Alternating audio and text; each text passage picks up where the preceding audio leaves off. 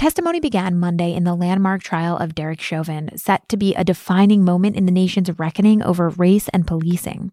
My colleagues Holly Bailey and Kim Belware report that prosecutors said Chauvin violated his oath as a police officer when he knelt on George Floyd's neck for over 9 minutes and ignored Floyd's cries for help.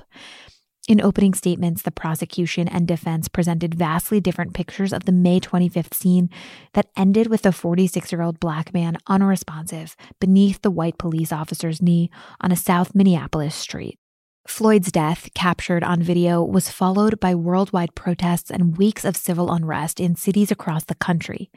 Many will be closely watching to see whether the long days spent in the streets will result in justice, not just for Floyd, but for the countless other Black Americans who have been abused and killed by police.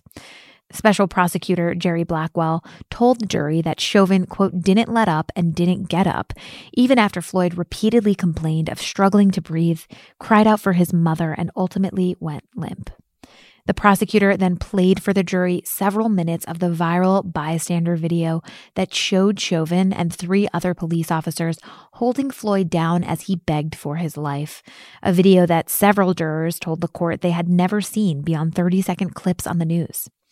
As the video played on television monitors set up around the socially distanced courtroom, several jurors visibly reacted. One drew a sharp breath as Floyd was heard saying, "I can't breathe." One put a hand to her temple while another was looking away. One juror, a white woman in her 50s who works as a nurse, gripped the armrests of her chair. Chauvin sat at the defense table, occasionally looking up at the video and taking meticulous notes on a yellow legal pad. He appeared to be avoiding eye contact with the jury. He was a 19-year veteran of the Minneapolis Police Department before he was fired in May. He's pleaded not guilty to second and third-degree murder and second-degree manslaughter in Floyd's death. Chauvin's attorney, Eric Nelson, pushed back against the prosecution, urging jurors to consider the, quote, totality of the circumstances and to put aside public opinion as they begin to consider the case against his client. Nelson said, quote, "There is no political or social cause in this courtroom." He added, quote, "The evidence is far greater than 9 minutes and 29 seconds. Nelson said that Chauvin arrived at the scene at 38th and Chicago to find other officers struggling to place Floyd inside a squad car, and that he was following his training as he and the other officers held the man on the ground. He pointed out that Floyd was several inches taller and outweighed his client. He said the incident occurred in an area known to be hostile to police, which shaped his client's response. He disputed the prosecution's claim that Chauvin was to blame for Floyd's death, saying the autopsy presented no telltale signs of asphyxiation from the officer's knee. He said he will present evidence that Floyd died from a combination of drug intoxication, heart disease, and high blood pressure, and that adrenaline rushing through his body from his struggle with police acted to further compromise an already compromised heart. In his autopsy, Hennepin County medical examiner Andrew Baker, who is expected to be a key witness in the case, noted the drugs in Floyd's system, including fentanyl and methamphetamine.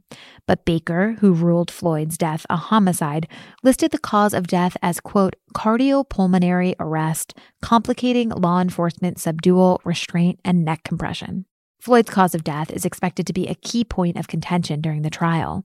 The other 3 officers who were at the scene with Chauvin are charged with aiding and abetting murder and manslaughter. Those officers, who were also fired, are scheduled to stand trial in August. Shortly before proceedings began Monday, several members of Floyd's family joined their attorney Ben Crump and the Reverend Al Sharpton outside the heavily fortified courthouse for a news conference.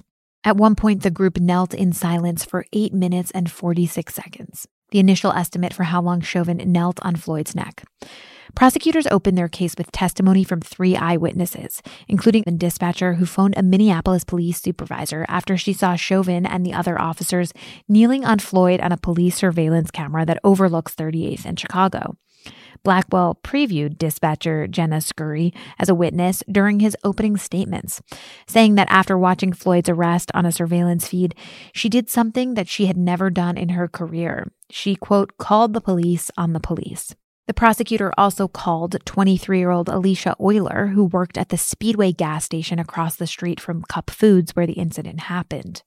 They introduced 7 cell phone video clips of Floyd's arrest that she had filmed that had not been made public until now. A prosecutor asked the visibly nervous Euler why she continued to film the interaction at length. She said, quote, It's always the police. They are always messing with people, and it's wrong. It's not right. Prosecutors ended with testimony from Donald Williams II, a bystander with martial arts training who challenged the officers at the scene because he believed Chauvin was using what he described as a blood choke. That's a choke that cuts the circulation from a person's neck and can be dangerous if held for too long. He said he saw the officer shimmying his foot, which he interpreted as increasing pressure on Floyd's neck. Williams testified that he yelled at Chauvin, calling out his use of a blood choke and causing the officer to look up. Williams' testimony, though, was abruptly interrupted when an internet outage cut the broadcast feed from the courtroom, forcing the judge to call an early recess. Testimony in the Chauvin case is expected to last about 4 weeks, with the jury expected to begin deliberations in late April or early May.